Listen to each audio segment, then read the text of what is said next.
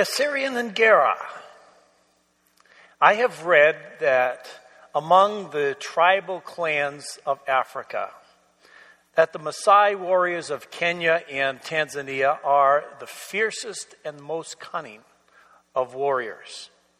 So it was surprising to learn that when these fierce warriors would greet one another, the greeting was Kasserine and Gera, which in Maasai means, "Are the children well?" or "How are the children doing?" In recent weeks, we have been looking at the different parts of our tribe, the community of Christ Presbyterian Church, to see how all of the parts fit together. What is the value of each component? We considered women, and we considered singles. And last week, we looked at our elders. But what about children? How do the children fit in? And do we really care? Some of us grew up in a culture that said children should be seen and not heard.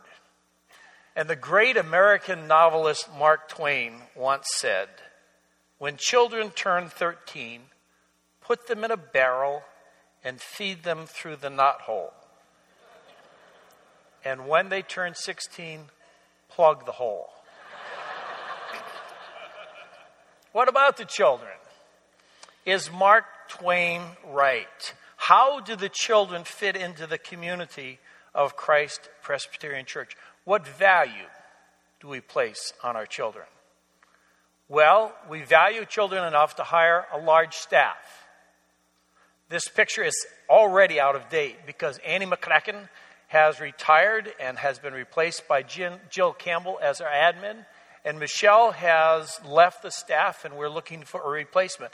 But 9 staff members working with our kids at maybe, say, $100,000 per person. That would be almost $1 million of investment. It's possible that my math is slightly off here, but you get the idea. When you count up salaries and curriculum materials and supplies and custodial expenses and heat and electricity, the number begins to add up. Financially, we invest heavily in our children. $500,000, $750,000, something like that. Plus, there is building space. Have any of you wanted to have a meeting in this building on a Wednesday night? It's not possible because children, the building is teeming with children. They're in every space in the building learning about Jesus. And volunteers? We have almost 120 volunteers working with our kids at an average of about 3+ hours per week, which translates into 360 volunteer hours per week, or the equivalent of 9 full-time positions.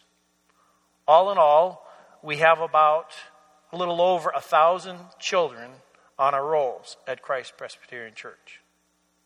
So, why would we dedicate so much money and time and energy and space to children? Why do we invest so heavily in the lives of little people?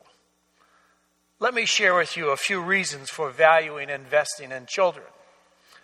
We value and invest in children because children, like grown-ups, are created in the image of God. Contrary to what some cultures seem to imply by the way they view children and their practices, we do not believe that children are commodities to be owned or used. Nor do we believe that children are designed to be a workforce for their parents.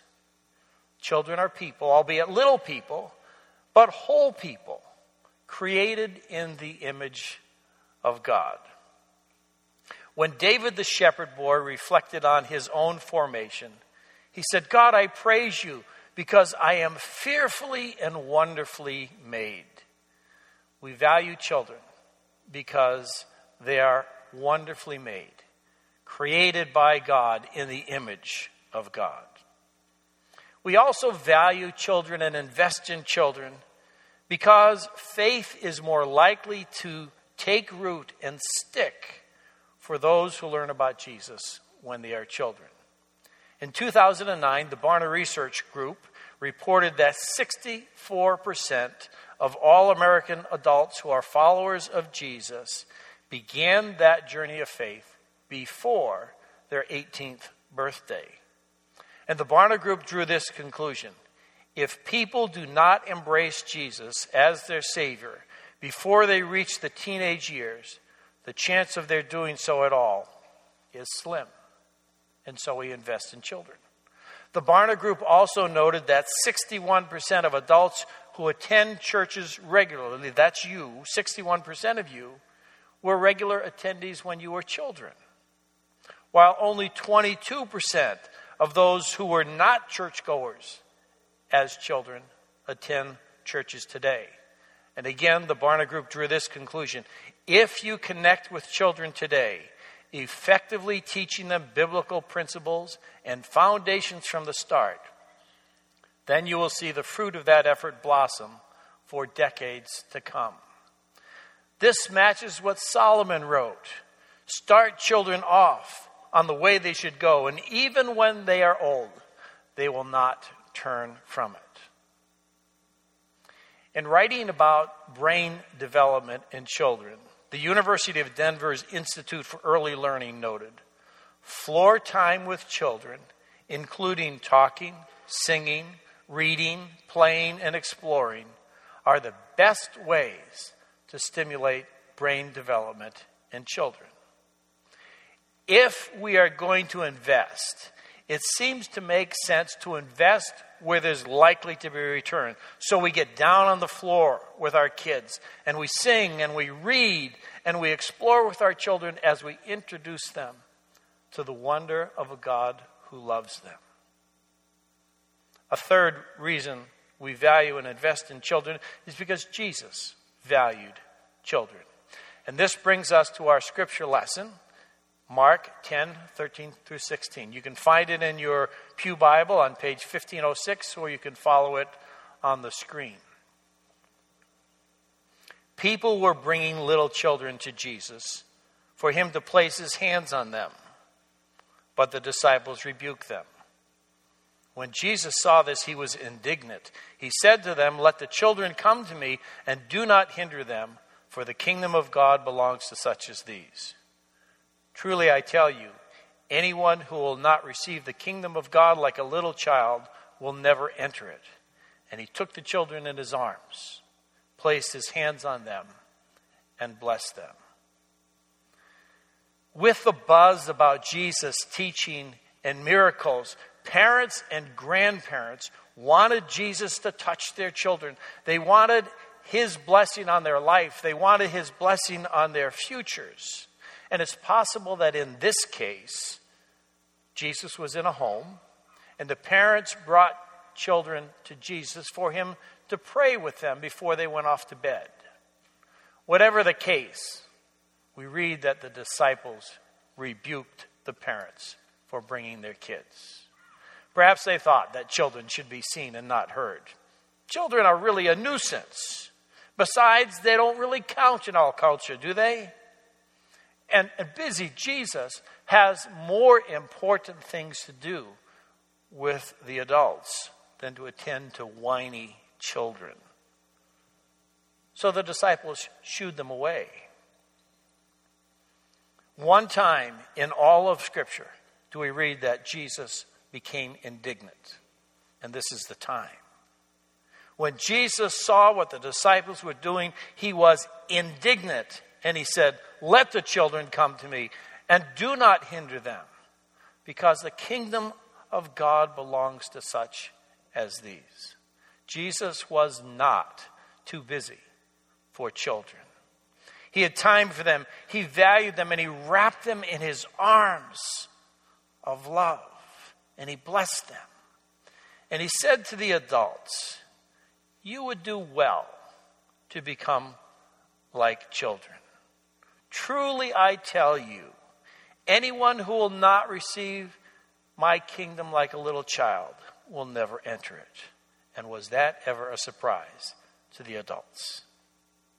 He turned the tables and he said to the adults, children do not need to grow up and act like you grown-ups. You grown-ups would do well to discover the fountain of youth and become like little children. You grown-ups can in fact learn from these children. And what is it that children teach us?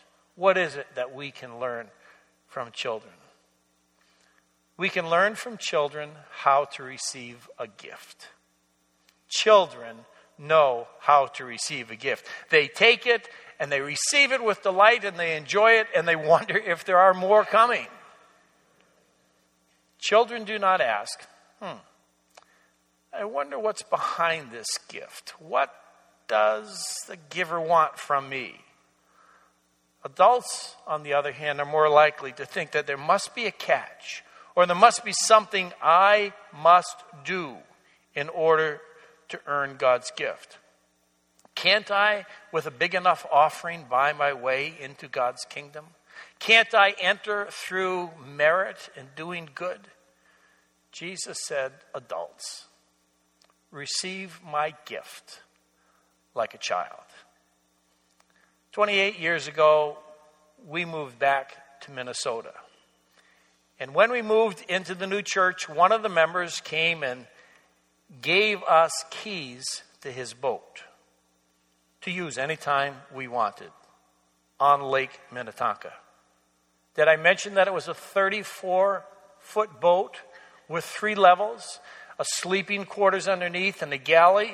Had 2 big Chrysler engines to drive it. Did I mention that he gave us his credit card and told us where we could fill the boat with gas when we needed to? Or that he gave us his membership number so that we could take the boat over to the Lafayette Club and have lunch on him? Now, my wife and I nicknamed this boat Therapy because it was so good. Did I do anything to deserve that gift? Not a thing. I hardly knew the man when he gave me the keys to his boat. Did I need to pay him back? I couldn't have paid him back if I had wanted to. There was no way. It was a gift. And with some trepidation, listen, the only boat I had ever taken before that was a little rowboat with a 7-horsepower motor on the back. So there was a little bit of trepidation, but with great pleasure, we received that gift. Jesus offers the gift of membership in his kingdom. He offers the gift of belonging to his community, to his family, the place where God reigns. And it comes with complete forgiveness, a sense of belonging, partnership, friendship, joy, meaning, the gift of eternal life. This is a gift. And Jesus says to us, receive my gift like a child. Children know how to receive a gift. We also know that children are not afraid to be dependent. They are not afraid to ask for help. Mommy, will you help me tie my shoes?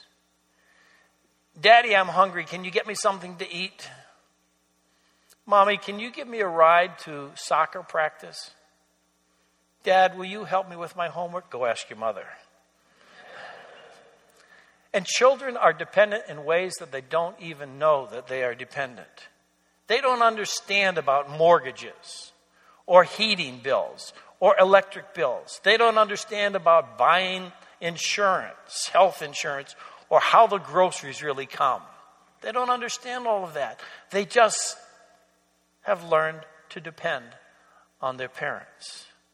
But as children grow older, they begin to say things like, I can do it myself. Thank you. And by the time we become adults, we are pretty much self-sufficient. I can do it by myself kind of people. Our American culture admires independence. New Englanders, my region of the country, are fiercely independent. We are reluctant to ask for help.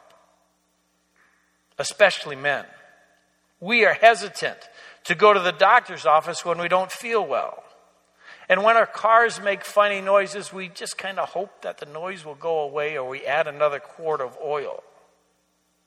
When our marriages are in trouble, we sometimes act as if ignoring the problem will make it go away. And when we face big challenges and decisions, we determine that we're going to figure it out ourselves without asking for advice. And when it comes to God, we don't want any handouts. We tend to act under the belief that there are no free lunches. And if I'm going to find a way into God's family, doing good is what really matters. Jesus says, receive my gift like a little child. You cannot earn my forgiveness and my blessing on your own. Depend on me, and I will do for you what you cannot do for yourselves. The Apostle Paul wrote it this way: we are saved by faith in God, who treats us much better than we deserve. This is God's gift to us, and not anything we have done on our own. It isn't something we have earned, so there is nothing we can brag about. To receive God's gift like a child, we come in dependence. And finally, we learn from children how to trust. If a loving parent says to a child, "Jump into my arms," the child will most likely jump because the child has learned to trust the loving parent explicitly. To trust in someone is to rely on them, to depend on them, to place confidence in someone. It is to believe. It means to trust another person's honesty and integrity. Most of us have been conditioned by the Lucy Van Pelts of life. Charlie Brown, she says, "I have a great idea. I'll hold the football and you come running and kick it." Ha, Charlie Brown says. "I wouldn't try that for $1 million. You won't hold it. You'll pull it away and I'll kill myself." You don't trust me, Charlie Brown. You think I'm no good. You have no faith in me. Oh, don't cry, Lucy. I apologize. I'm sorry. Don't cry. You hold the ball. I'll come running and I'll kick it. And then Lucy says, "Never listen to a woman's tears, Charlie Brown." Children are not jaded by the disappointments of life and the realities of human sinfulness.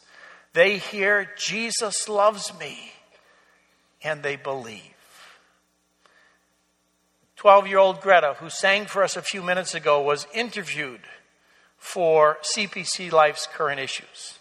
And this is part of what she had to say. And if you haven't picked up your copy, pick it up, and maybe she'll autograph it for you before you leave today. But this is part of what she says. Children, especially very young ones, may not know a ton about the Bible and may not know a ton of Scripture, but in their minds there is no doubt that there is only one God and that He came to save them. I think everyone can learn from that. This does not mean that we check our brains at the door when we come to faith.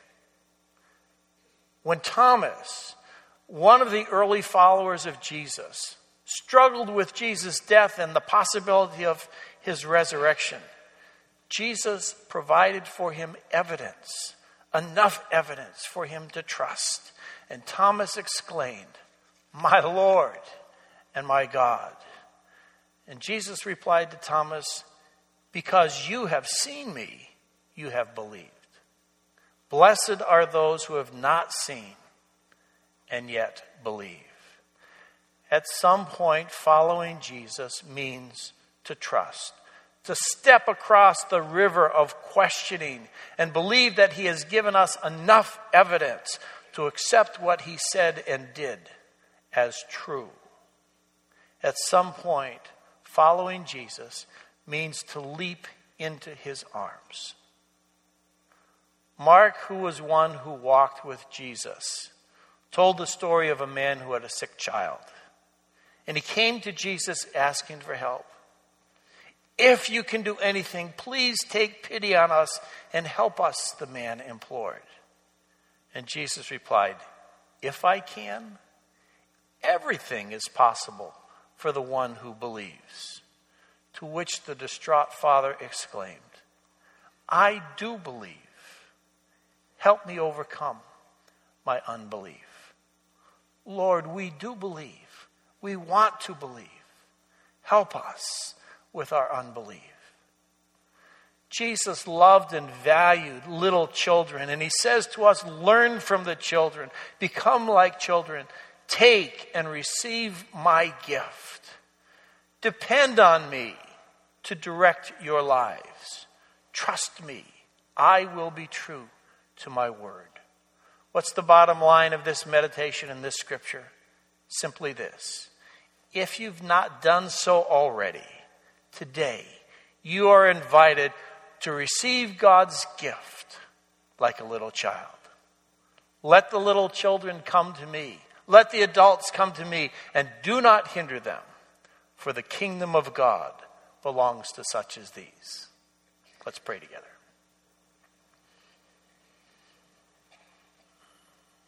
Like the dad with a child who is sick, we want to believe. We want to believe like little children. Sometimes we struggle with the realities of life. Lord, help us in our unbelief to trust you, to receive your gift, to walk with you. In Christ's name.